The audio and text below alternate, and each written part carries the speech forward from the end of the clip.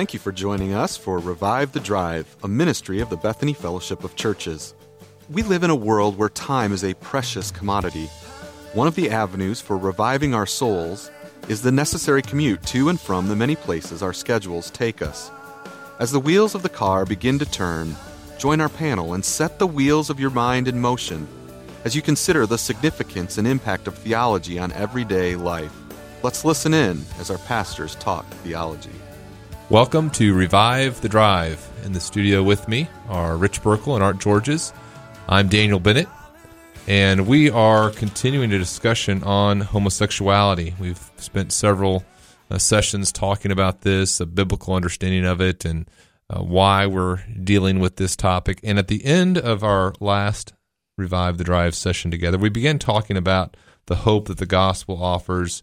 We were looking at the passage in 1 Corinthians that talks about how people used to be in certain types of lifestyle. And what we're going to do in this session, and Lord willing in the next, is just kind of talk about some practical issues. Now that we have a biblical understanding of homosexuality and the hope that the gospel offers, talk about some practical issues. And one of the things that we hear people talking about a lot, and just to kind of finish up what we were talking about last time, is the idea that a person who's a homosexual, that's who they are. As I hear people talking about this issue, even within the church, and we're going to specifically talk about some issues related to the church, I hear what I would describe as biological determinism. In other words, who I was is who I am, is who I will be.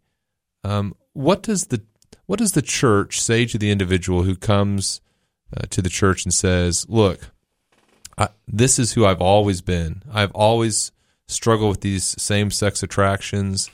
I don't see, I've prayed prayers. I continue to feel these same-sex urges. I'm attracted to people the same gender. What do we say to people who are struggling, honestly struggling with that issue? Well, it says the same thing as it says to the one who struggles with an opposite sex attraction both prior to and outside of marriage. That would not be in keeping with holiness, with godliness, and therefore you exercise the power of the Holy Spirit, if you're born again, to deny that sexual temptation. Yeah, well, I was going to say, one of the things to say to a person if you're talking to them directly is God loves you. It's important to know God loves you so much He sent His Son, Jesus, to die in your place so that if you would believe in Him, you wouldn't perish as a result of sins that were part of your life from the moment of conception, and that you would have eternal life. You would have life and you would have it more abundantly. And that your identity is not bound up by any natural inclination, especially natural inclinations that are outside of God's design and will for you. But your identity now is bound up in Christ, who liberates you from sins that enslave you and who provides a new hope and a whole new future for you in regard to your identity, in regard to your lifestyle, in regard to your experience with God and yourself and others. So what you're saying, one of the first things we would say, affirming love for that person, we would encourage them with the gospel and say, hey, you're not a victim of nature. In other words, you're not.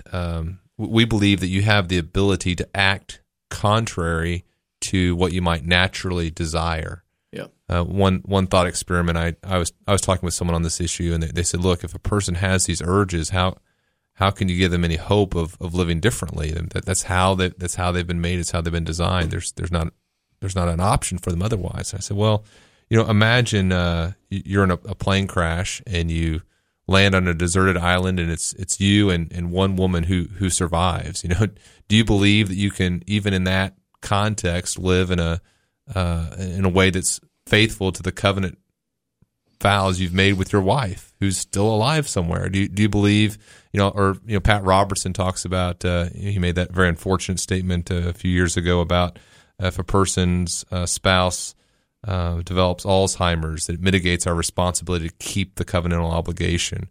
young people are told that you have no choice but to act upon your impulses, and so the idea of waiting until marriage to engage in sexual relationships is not realistic. So over and over again, we tell people, through the grace of the gospel, you can operate in a way that's contrary to what you would naturally desire in and of yourself in the flesh.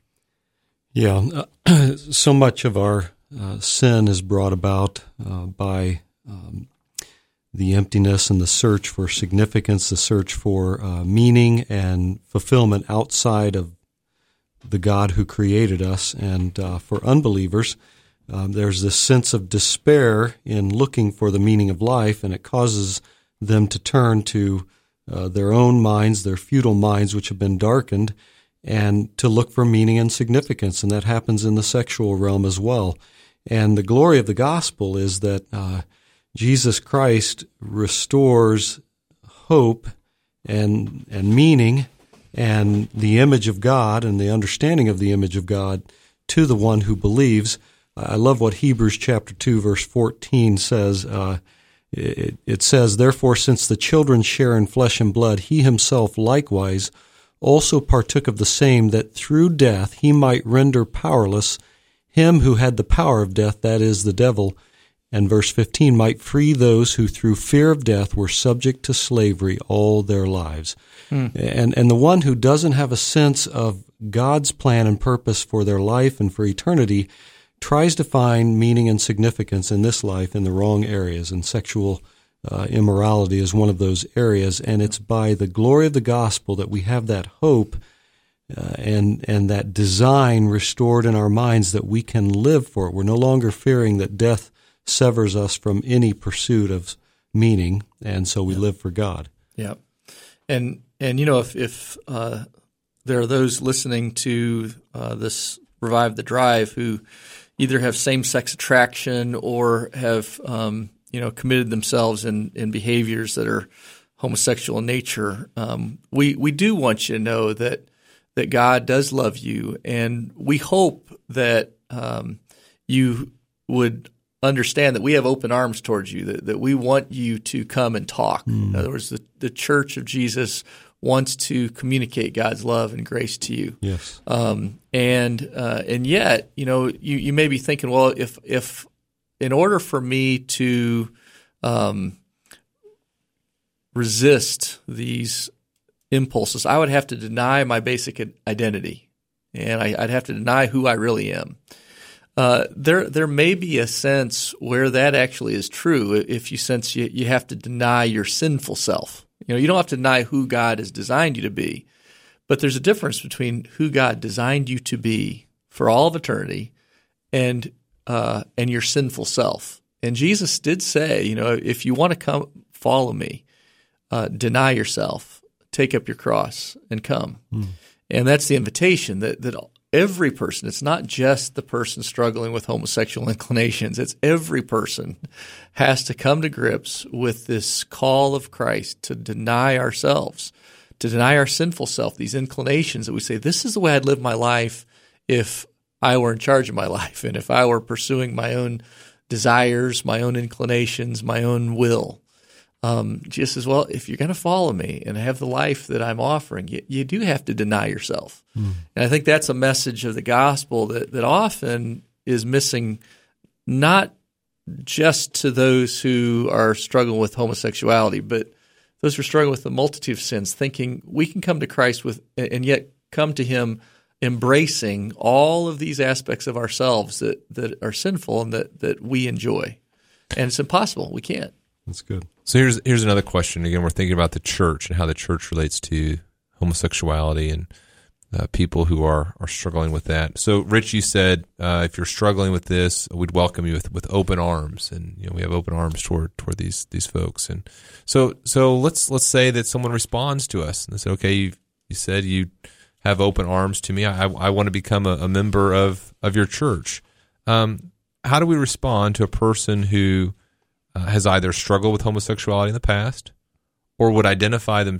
There's a lot of different categories here, or would say, you know what, I think I have this attraction, but I'm not acting on it, or I'm engaged in this lifestyle. How would we respond to a person who came to us and said, I want to be a member of the church, but I've struggled with this sin in fill in the blank way? And obviously what you fill in the blank with there is very important, but yep. How would you guys respond to that in terms of church membership? Well, maybe before Art answers that question, maybe we should define some terms. So when we say the word homosexual, what do we mean by that? Yeah. And then the question you asked, another way to ask it is, can a homosexual be a Christian? Mm-hmm. And so maybe define the term Christian too. So what do we mean by homosexual when we use that term? And then what do we mean by a Christian when we use that term? Yeah. Okay. So what we mean by homosexual is we're thinking in terms of a practicing homosexual, one who is practicing a same-sex is acting out their same-sex attraction. So they're actually engaging in sexual activity with others of the same sex, and we're not talking about same-sex attraction. And so we're not talking about the one who may feel an inclination or an attraction towards someone of the same sex, but is not acting on it. Okay. So we're saying someone that may have a same-sex attraction we're not equating that with a homosexual. Right. And the other aspect of that definition I might add would be continues willfully in it. Right. In other words, they're not repentant. It's not a person who has these strong temptations, resists, and then at some point maybe fails and enters into that sin, and then confesses that sin and seeks God's grace and says, God, that was wrong. That's good. This is not who I am anymore. This is not part of your design, your will. We're talking about someone who not only pursues relationships that are homosexual, but does so in an unrepentant, willful way. Right. That's good. And so that distinguishes them from the practice. And then a Christian is someone who, as Jesus said himself, he who loves me will obey my commands. And so a Christian is one who is endeavoring with all of their heart, soul, and mind to follow Christ, to honor Christ. We all stumble in that. We all commit sin. But here's what John says to the church in 1 John chapter 3. He says, everyone who practices sin also practices lawlessness, and sin is lawlessness. And he says, you know that he appeared in order to take away sins, and in him there is no sin. So in other words, Christ came, and John says later, he came to destroy the works of the devil. And so the one who places their faith in Jesus Christ actually has a severing of the stronghold of sin over their life. They're no longer held captive, as Romans chapter 6 says, to practicing sin. And so the one who would have that same-sex attraction may stumble, but they're no longer practicing it. The one who has an opposite sex attraction may stumble and commit adultery, but they're not practicing it. They repent and they ask for God's forgiveness, and they are restored by God and by others. And Christians do sin, but they do not practice sin, as 1 John 3 says, and 1 John 3:9, to continue that section that you were reading from, no one born of God makes a practice of sinning, for God's seed abides in him, and he cannot keep on sinning because he has been born of God. And, one definition of a Christian is just someone who has the life of God in their soul. They've been born of God. There's this new principle at work that has changed them fundamentally. And what John is saying, once that life of God is in your soul, you cannot continue in the life that you used to continue in, which was a life of transgressing against God's law, unrepentantly, willfully embracing that sin. And so, I think the answer to the question, if we have those definitions in view, can a homosexual be a Christian? And the answer is clearly from Scripture, no. One cannot be a person who practices a sin unrepentantly, willfully without repentance, and be born of God. That's what John so clearly teaches us. Right. And so then the further answer to the question, will the church accept into membership a practicing homosexual or a homosexual as we've defined it? And the answer would be no, as would we also refrain from accepting someone who is practicing another and willfully and determined to continue to practice another type of sin. Okay, well, some have said that the church is treating homosexuals more harshly than other groups. So, for example, divorced people. How, in fact, there was an article that I was reading that was talking about how they believe that the church is eventually going to come to view homosexuality the same way it is viewed divorce and remarriage. He talks about how he used to be a part of a denomination that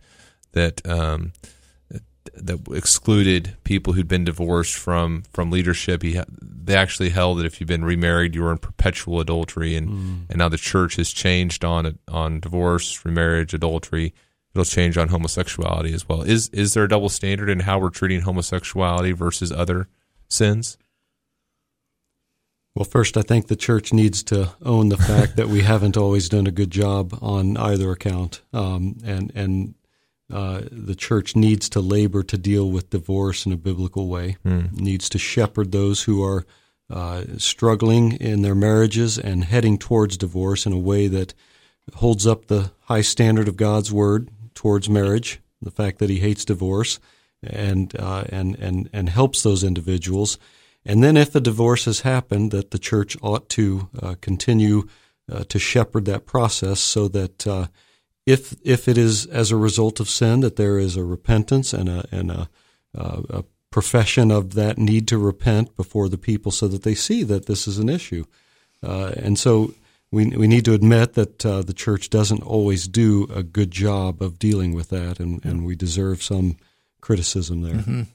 Yeah, and the assault upon marriage did not begin in the 21st century. It began in our culture anyway, in the 20th century, over 40 years ago, when contraception created a means by which one could engage in sexual relationship without the undesired consequence of bringing about a baby. And then the no-fault divorce laws just opened the floodgates. You used to have to – a lot of young people don't even realize this, that couples, in order to be divorced, you had to prove that the other person either committed adultery or was extremely cruel. You had to prove that to a judge. And so no fault divorce, anybody can get a divorce, and we've seen marriage crumble from that. Yet I would say, so with all that, to say the church has not done well at preserving the purity of God's standard in regards to these, and we'll accept that criticism and say, God help us. By God's grace, we want to move forward.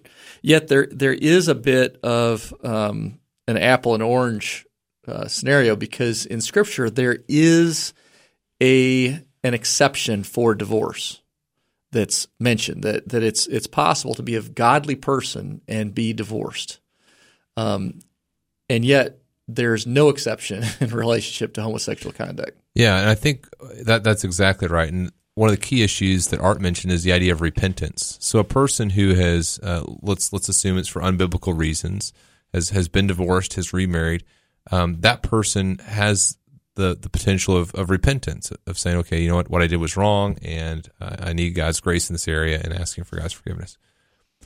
Of what does a homosexual repent?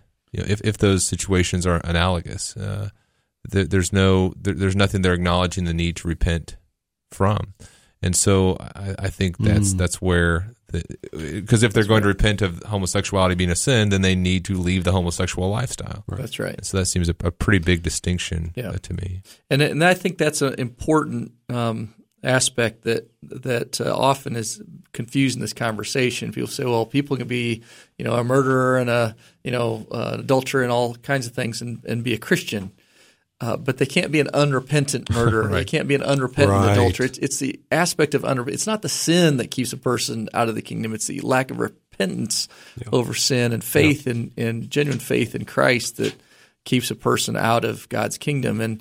And so, we ask the question, can we have homosexuals become church members, or even before that, should we baptize people who are avowed homosexuals? And again, the answer is you can't, in good faith, place that external seal of baptism upon a person who doesn't give the biblical evidence of a testimony in line with Scripture regarding genuine conversion.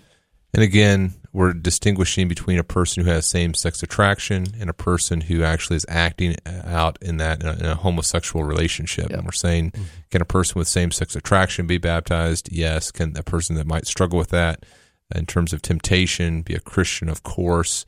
But we're distinguishing between a person who unrepentantly says, I'm going to engage in this, just despite what God says. Yeah. Well, we hope, again, this is as always encouraging to you as you seek to live in a way to glorify God, and we look forward to talking to you, and we'll look at some more questions, practical questions involving homosexuality in our next edition of Revive the Drive.